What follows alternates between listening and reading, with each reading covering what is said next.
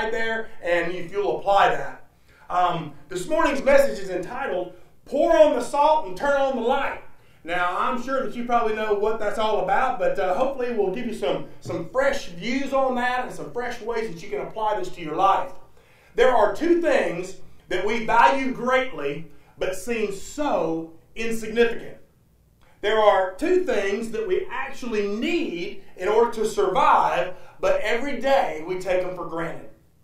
We either complain because we've got too much of one of these, or we complain because we want more of one of these.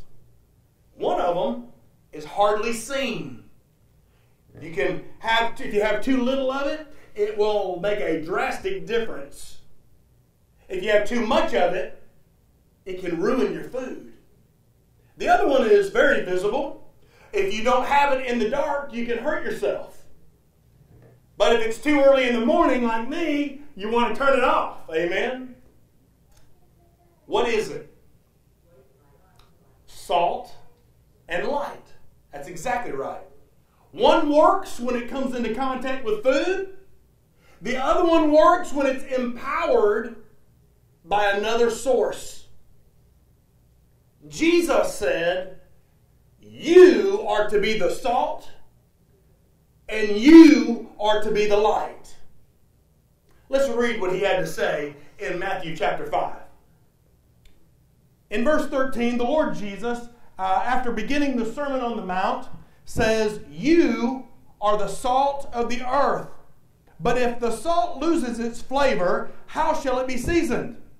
It is then good for nothing but to be thrown out and trampled underfoot by men. You are the light of the world. A city that is set on a hill cannot be hidden. Nor do they light a lamp and put it under a basket, but on a lampstand that it gives light to all who are in the house. Let your light so shine before men that they see your good works and glorify your Father in heaven. Let us pray. Lord, it is our desire to be salt of the earth and light to the world, so that men and women and children will see our good works, and they will glorify our Father who is in heaven. Thank you, Lord, for blessing us today with your presence. Thank you for blessing us with your word. Now, Lord, lead us to apply it in Jesus' name. And all God's people said, Amen. As Jesus began his Sermon on the Mount, he did it by describing several beatitudes or traits that he was looking for in his followers. Jesus said that his followers would be blessed when they realize that they can't make it without God. That they would be blessed when their own sin breaks their heart because they know it breaks God's heart. Jesus said that his disciples would be blessed when they completely surrender their lives to him. That they would be blessed when they hunger more for God. That they would be blessed when they extend forgiveness to others because forgiveness has been extended to them. Jesus said that his followers would be blessed when they yearn to be straight with God. When they yearn to be honest with God. That his followers will be blessed when they desire to be a thermostat person. Do you know what a thermostat person is? A thermostat person changes the climate around him rather than being a thermometer person which responds to the climate around them. Jesus said his followers will be blessed when they become a thermostat person. But also his followers will be blessed when they want to come so close to God that people just don't know what to do with them. 8 traits that Jesus was looking for in his followers.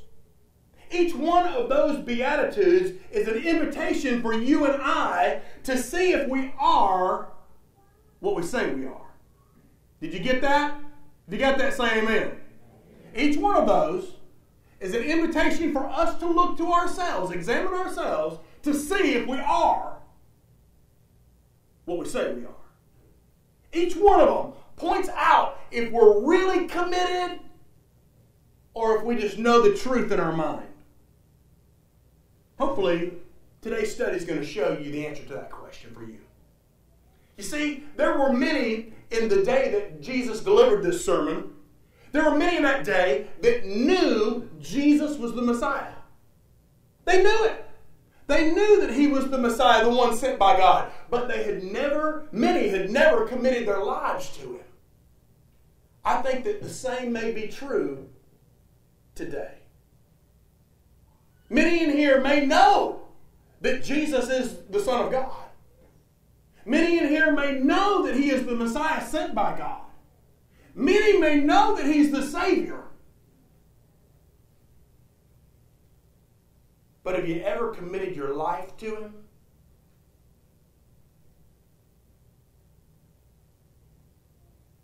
Have you ever committed your entire life to Jesus?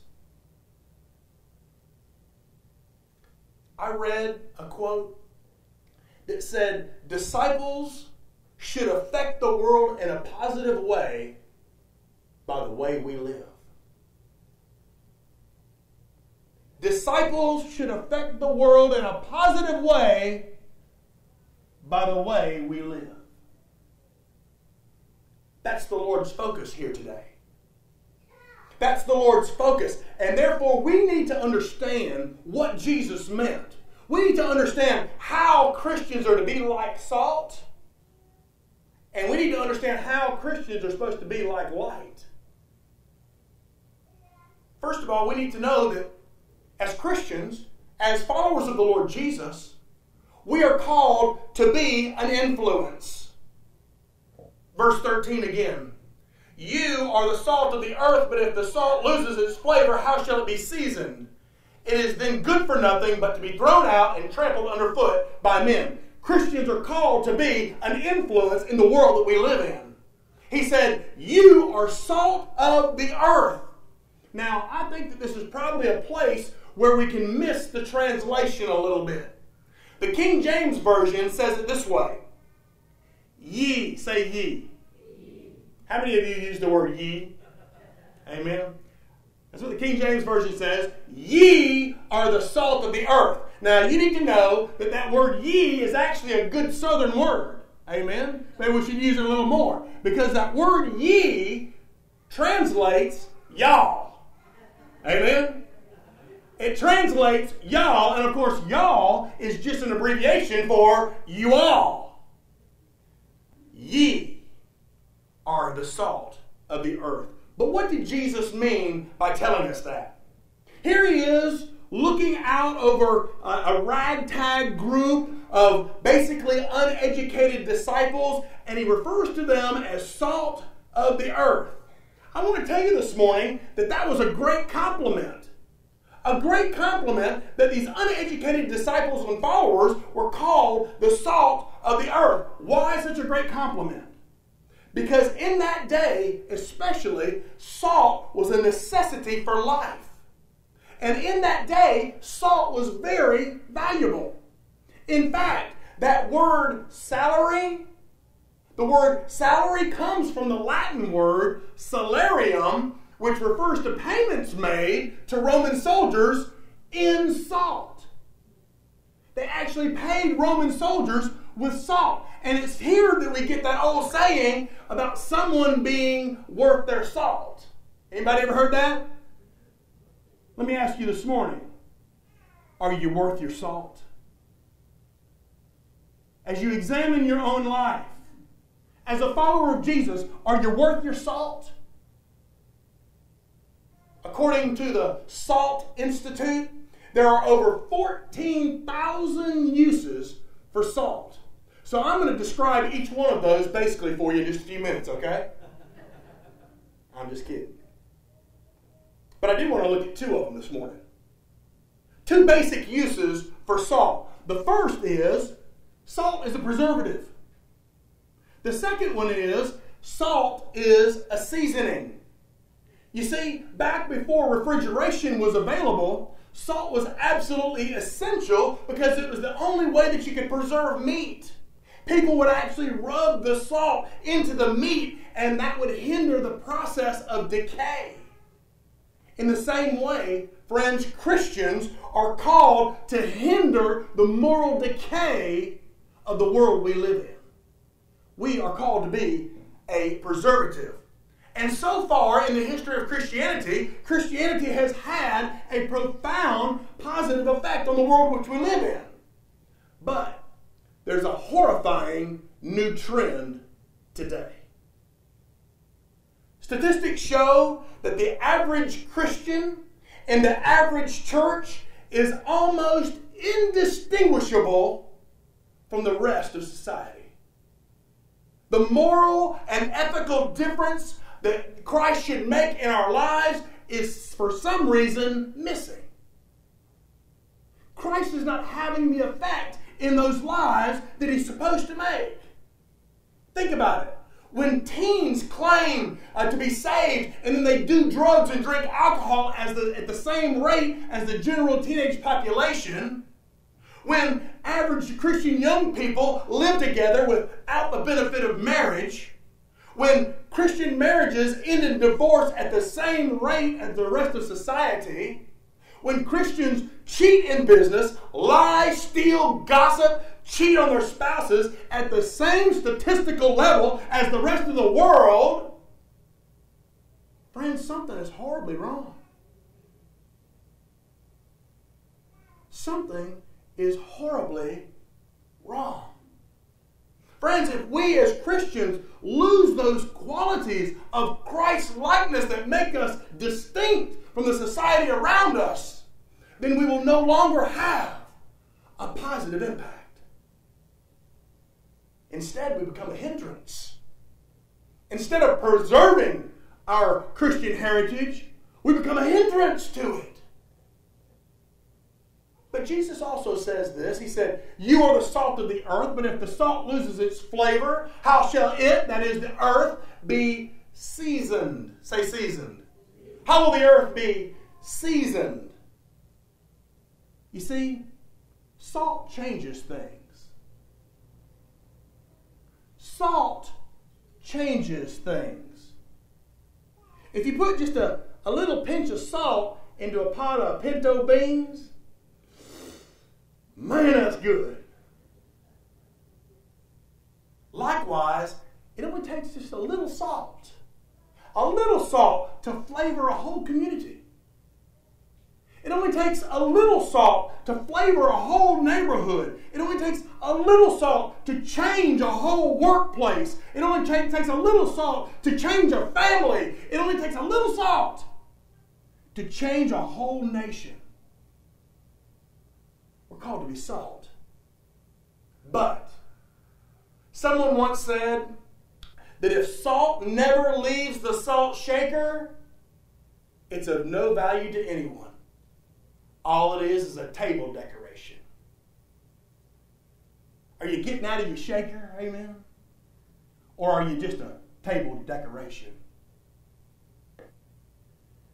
I think that we totally miss our calling to be salt when we don't mingle with lost people. I think that we totally miss our calling to be salt when we fail to season people's lives with the good news that Jesus died for sin and enables people to have eternal life with God. We miss our calling when we don't do those things. If you and I, as salt, don't rub shoulders against those who have no flavor, so to speak, if we don't rub shoulders with those who are perishing in their sins, then I wonder who will. I know who will. The devil will. So if you don't, the devil will take your place. Jesus was clear. He was crystal clear when he said, you are, say are. Say I am the salt of the earth. That's right. He said, you are. He didn't say you might be. He didn't say you ought to be. He didn't say I hope you'll be. He said, you are the salt of the earth. The great preacher G. Morgan Campbell said that while Jesus was looking out over the multitudes in his day, he saw the corruption, he saw the disintegration of society at every point, he saw its breakdown, the spoiled condition of the culture, and because of his love, he knew there was one thing that they needed the most, and that was salt. To preserve and to season. And friends, to be salt, you don't have to be Billy Graham. To be salt, you're not called to be spectacular. To be salt, you're not called to be sensational. To be salt, you're not called to be a success by the world's standards. To be salt, we're just called to be an influence. A positive influence in our little corner of the world. You as an individual and we as a church. That's all he calls us to do, is to be a positive influence in our little corner of the world. But not only an influence, the Lord Jesus said that we're also called to have a testimony. Verse 14. You are the light. Say, I am the light of the world. A city that's set on a hill cannot be hidden, nor do they light a lamp and put it under a basket, but on a lampstand. And it gives light to all. Say all. Gives light to all who are in the house. Let your light so shine before men that they may see your good works and that they may glorify your Father in heaven. We're called to have a testimony. You see, it's been reported that 25% of American population claims to be born again. That's a lot of people. About 300 million people in America, give or take. That means about 75 million born-again Christians. But can I tell you, that can't be true. It can't be true, because that would mean that there were 75 million active, tithing, serving Christians in America's churches, and that ain't happening.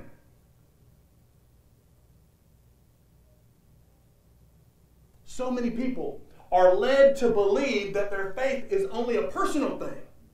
Hey, it's only between me and God. Faith is a personal issue. But I want to tell you, Jesus says you're not to keep it to yourself. You're to be the light of the world. And let your light so shine before men.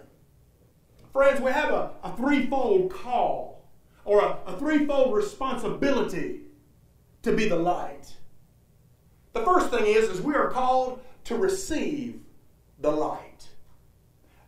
The Apostle John made a habit of describing Jesus as the light. And John said that it's not enough to be exposed to the light, you've got to respond to the light. You can't just be exposed to the light, you've got to do something about it. You've got to respond to Jesus. In John chapter 3, let me just share this with you real quickly. In John chapter 3 and verse 19, Jesus said, "And this is the condemnation, that the light has come into the world, and men loved darkness rather than the light." Did you get that? When Jesus came, men loved darkness instead of the light, because their deeds were evil. For everyone practicing evil hates the light, and does not come to the light, lest his deeds should be exposed. But he who does the truth comes to the light, that his deeds may be clearly seen, that they have been done in God. You see, we have a choice. That's right. We have a choice. We can either come to the light or we can reject the light. Every human being has that choice. To come to the light and respond, or to reject the light. And both of those decisions have eternal repercussions. If you come to the light, Jesus promises you eternal life. If you reject the light, you're also promised eternal life. Amen? If you reject the light, you're promised eternal life in separation from God, in a place called hell. We have a choice. But John chapter 1 verse 12 says, "As many as received him, to them he gave the right to become children of God." I love that verse. To as many as received him, he gave them the right to become children of God, those who believe in his name. Those who believe. But once we have received the light, then we're also called to walk in the light. Paul reminds believers in Ephesians chapter 5, he says, "For you once were darkness, but now you are light in the Lord. Therefore walk," say walk, "walk as children of the light." See, after we receive the light, then we're called to walk in the light. We're called to walk according to the way He would have us to walk. I read where one man had the job of, on the railroad tracks, of warning upcoming trains with his light that the bridge was out. One night, train came, and the man was waving his lamp, but the train kept going, and went right off into the river. In an effort to find out what really happened, find out why that train didn't stop, that man ended up in court. And the judge asked him, "Were you on duty that night that that train crashed?" And that man said, "Yes, sir." And the judge asked him, "Did you have your lamp with you?" And he said, "Yes, sir." And the judge asked him, "Did you wave your lamp before the train?" And he said, "Yes, sir." And as a result of those answers, the man was not held responsible for the accident. But later on the way home, he confided in a friend. And he said, "I'm sure glad that judge didn't ask me if my lamp was on."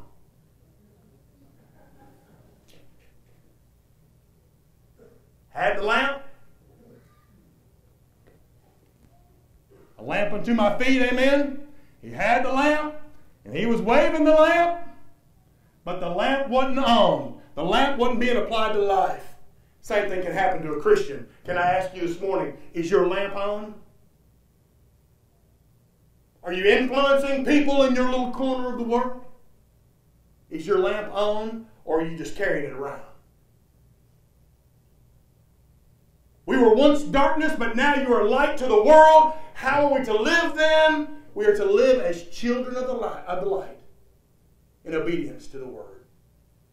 John went on to say in 1 John chapter 1 that this is the message which we have heard from Him and now declare to you, that God is light. Say that with me. God is light. Amen. And in Him there is no darkness at all. If we say that we have fellowship with Him and walk in darkness, say we lie. If you say that you got fellowship with Jesus, but you're walking in the darkness, the Bible says you're lying. And you're not practicing the truth. But if we walk in the light as He is in the light, we have fellowship with one another, and the blood of Jesus Christ cleanses us from all of our sin. You better be walking according to the light. Because we're called to not only receive the light, but we're also called to walk in the light. But thirdly, we're also called to reflect the light. The Apostle Paul reminds us in Philippians chapter 2 to do all things. Say how many things? All things without complaining and without disputing. Wow. Do all things without complaining and without disputing. I can't speak for you, but I can speak for Brother Bill. I did a whole lot of complaining, and I would have done a whole lot of disputing if anybody was with me. Just last week. Just yesterday. But Jesus says, the Word of God says, do all things without complaining and disputing, that you may become blameless and harmless children of God, without fault in the midst of this crooked and perverse generation, among whom you shine as lights. Shine as lights. Say that with me. In the world. The Bible says it all over the place. That we're to shine as lights. And that light is to reflect the fact that we're children of God. And it's to draw people to Jesus, not reject them and cause them to run away from Him. Shine as lights in the world. You see, just as the moon reflects the light of the sun in the sky, you and I as Christians are called to reflect the light of the Son of God. Reflecting the Son. Jesus is the light, we are His followers, and we're called to reflect Him in everything we do, without complaining and without disputing. But why? Why does Jesus call me to have a testimony? Why can't I just enjoy my fellowship with Him? Why do I have to have a testimony? Well, He said it there in verse 16. He said, let your light so shine before men that tells you the answer to why, okay? That they may see your good works and glorify your Father in heaven. 2 reasons. But first of all, apparently, you and I have a choice here. Apparently, we get to choose whether or not our light will shine. Because it said, let. Now, that word let means allow. Permit.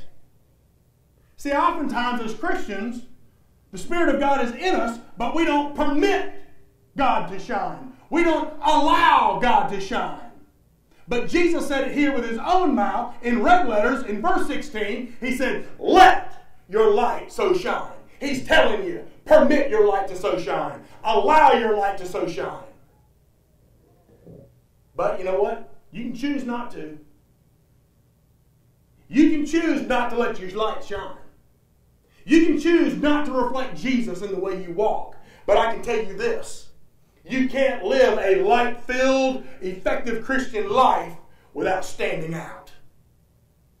You can't live a light-filled, effective Christian life without people noticing that Jesus is being reflected through you. Do they? Do people notice Jesus in the way you speak? Do they notice Jesus in your attitudes? Do they notice Jesus in the way you behave? People may not like us. People may even reject us. But you know what? They're going to know we're there. So friend, I can tell you, if your faith doesn't make a difference in the way you live your life, one of 2 things need to happen. If you're listening, say amen. If you're listening, say amen. If your faith is not making a difference in the way you live your life, one of 2 things needs to happen. You need to get saved, or you need to repent and let the light of Jesus shine through your life. One of those 2 things needs to happen. Now notice there in verse 16 that Jesus said that 2 things would happen when we allow our light to shine, when we permit our light to shine. The first thing is, He said, men are going to see your good works. Men will see it. Now that word good there means attractive. It means beautiful. It means lovely. So how in the world are we to draw people to Christ in such a dangerous and dark-filled day? Well, we do it the same way that the early church did it. The secret was found in the power. Say power. Power. The secret was found in the power of a life well lived. In the power of a life lived for Jesus. That's how you draw people to Christ. That's how you make a difference. By living your life well. People need to see a salt witness. They need to be influenced. People need to see and have a light witness. They need to be exposed to your power source and thereby be changed. They need to see how your relationship with Jesus Christ has seasoned your own life. Otherwise, they may not want any part of it. My. I wonder, do people look at you? Do they look at your life and wonder, why does she act like that? Why does he act like that? Now, they could be asking that question for 1 or 2 reasons. Either you profess that you're a Christian and you're acting the fool. Amen. Anybody here ever acted the fool or just me? Proclaiming I'm a Christian but acting the fool. Or they can say, that woman is on fire for the Lord Jesus Christ. What is it that drives her to be that way? I got to get me some of that. What is it? Did they ask that about you? Why is she that way? Why is he that way? Why does she act like that? Why does he act like that? Do people ask that of you? Now there's a second thing that happens when we allow our light to shine. And that is that those same men who saw your good works, they will give God the glory. Did you notice there in verse 16 that one word shows itself 3 times? Notice it. Your light, your good works, and your Father in heaven. Your appears 3 times. You see, when you let your light shine before men, they'll glorify your Father in heaven. Therefore, what begins on earth through you ends up in heaven. Your light, your good works, makes them see your Father in heaven. Incredible. That's how much power your testimony has. That's how much power your testimony has. We can actually lead men, women, and children to God by your testimony. We can lead them out of the darkness and into the light. Now, Jesus didn't say that we're to live our lives so that people will see our good works and say, "Ooh, man, that's a marvelous girl. Ooh, my, that's an outstanding man." No. It calls you that men would see your good works and glorify your Father in heaven. You see, a lamp never calls attention to itself. Rather, the lamp is set up on the lampstand and it illuminates its surroundings. It's not about you. It's about God. It's not about you. It's about others coming to God using your light. But in order to reflect that light that you have in you, you got to position your mirror. Amen? You got to position the mirror of your life and position it where it properly reflects the light. And the only way you can do that is if you spend time staying in God's Word and then applying it to your everyday life. That's how you position your mirror to properly reflect the light of Jesus Christ. Stay in the mirror and let it be applied in your life. Let it reflect the light of Jesus.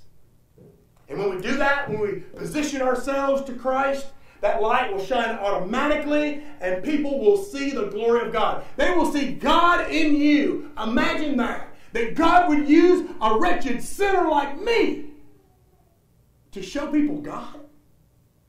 That's crazy to me. But it's the Word. That God would use a poor, wretched sinner like me to show people God. Can I tell you, friends, that the time has come. The time has come to be the salt of the earth. The time has come for us to be the light of the world. Friends, the time has come for us to shine forth the glory of God. I pray that during this prayer that I'm about to pray, that if that's something you've not been doing too well, there's one of 2 things that need to happen. You either need to get saved or you need to repent and allow the light of Jesus to shine through you. It's your choice. What will you do? Will you be the salt of the earth? Will you be an influence? Will you be the light of the world and have a testimony? Let us pray. Father in heaven, we want to say thank you for your precious, precious word. Lord, thank you that you have given us a purpose in this life. That, Lord, we don't just get saved and then do nothing, but, Lord, that we are saved to serve. And, Lord, I'm so grateful that you have called us to be the salt of the whole earth. You've called us to be a light to the whole world. And, Lord, that only happens as we surrender our lives to you. Lord, I pray that if this message, if your word has fallen on a receptive heart, that, Lord, it would cause someone to recommit their life, to rededicate their life to being all that they can be in your hands. Father, if there's one here that's never been saved, they don't have a clue what I'm talking about. They don't know what it means to be salt. They don't know what it means to be light because they've never allowed the light of Jesus to shine in them. Lord, I pray that you would whisper in their ear and give them the courage to take that first step of faith, and allow me to show them what the Word of God says about how they can be saved and be assured of their place with you. Father, we love you today. We praise you and thank you for your word. And Lord, we just ask you now in the name of Jesus to do a great and mighty work in this decision time. Not for my glory, not for Bethel's glory, not for this congregation's glory, but to glorify our Father in heaven. In Jesus' name we pray. And all God's people said, Amen. Let's all stand and let's sing. Jesus is tenderly calling. Let's stand, let's sing.